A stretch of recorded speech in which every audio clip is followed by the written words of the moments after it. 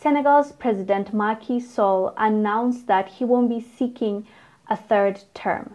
But the word on the street was that he wanted to continue being in that position, and that's why there was a lot of protest that was going on. Not just that, he's also arrested his main opposition leader, which the young generation did not appreciate, to the point where they had to go out to the streets and oppose that.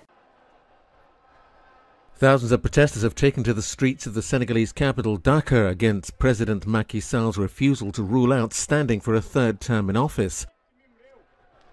The demonstrations were organised by a group called the Movement of the Living Forces of Senegal, F24, referring to the scheduled election date of February 24, 2024. After the protest and people making it very clear that they're not happy with the government's move, Macky Sall just announced that he won't be seeking a third term, which a lot of people are happy about.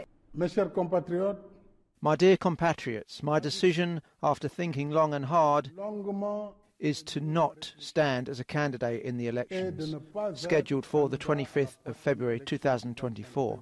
This should teach the African youth a lot, because initially he seemed like he did want to seek a third term, but once people went out and protested and he saw how serious they were and he saw how they were not going to let it slide, he realized he can't go against the Constitution, because the Constitution is clear. He cannot seek a third term, but he won't be the first president to change the law to fit the narrative or to fit what he wants to happen. But the people made it very clear that they're not happy with it. Unfortunately, the protest turned to a violent one, to the point where people got hurt.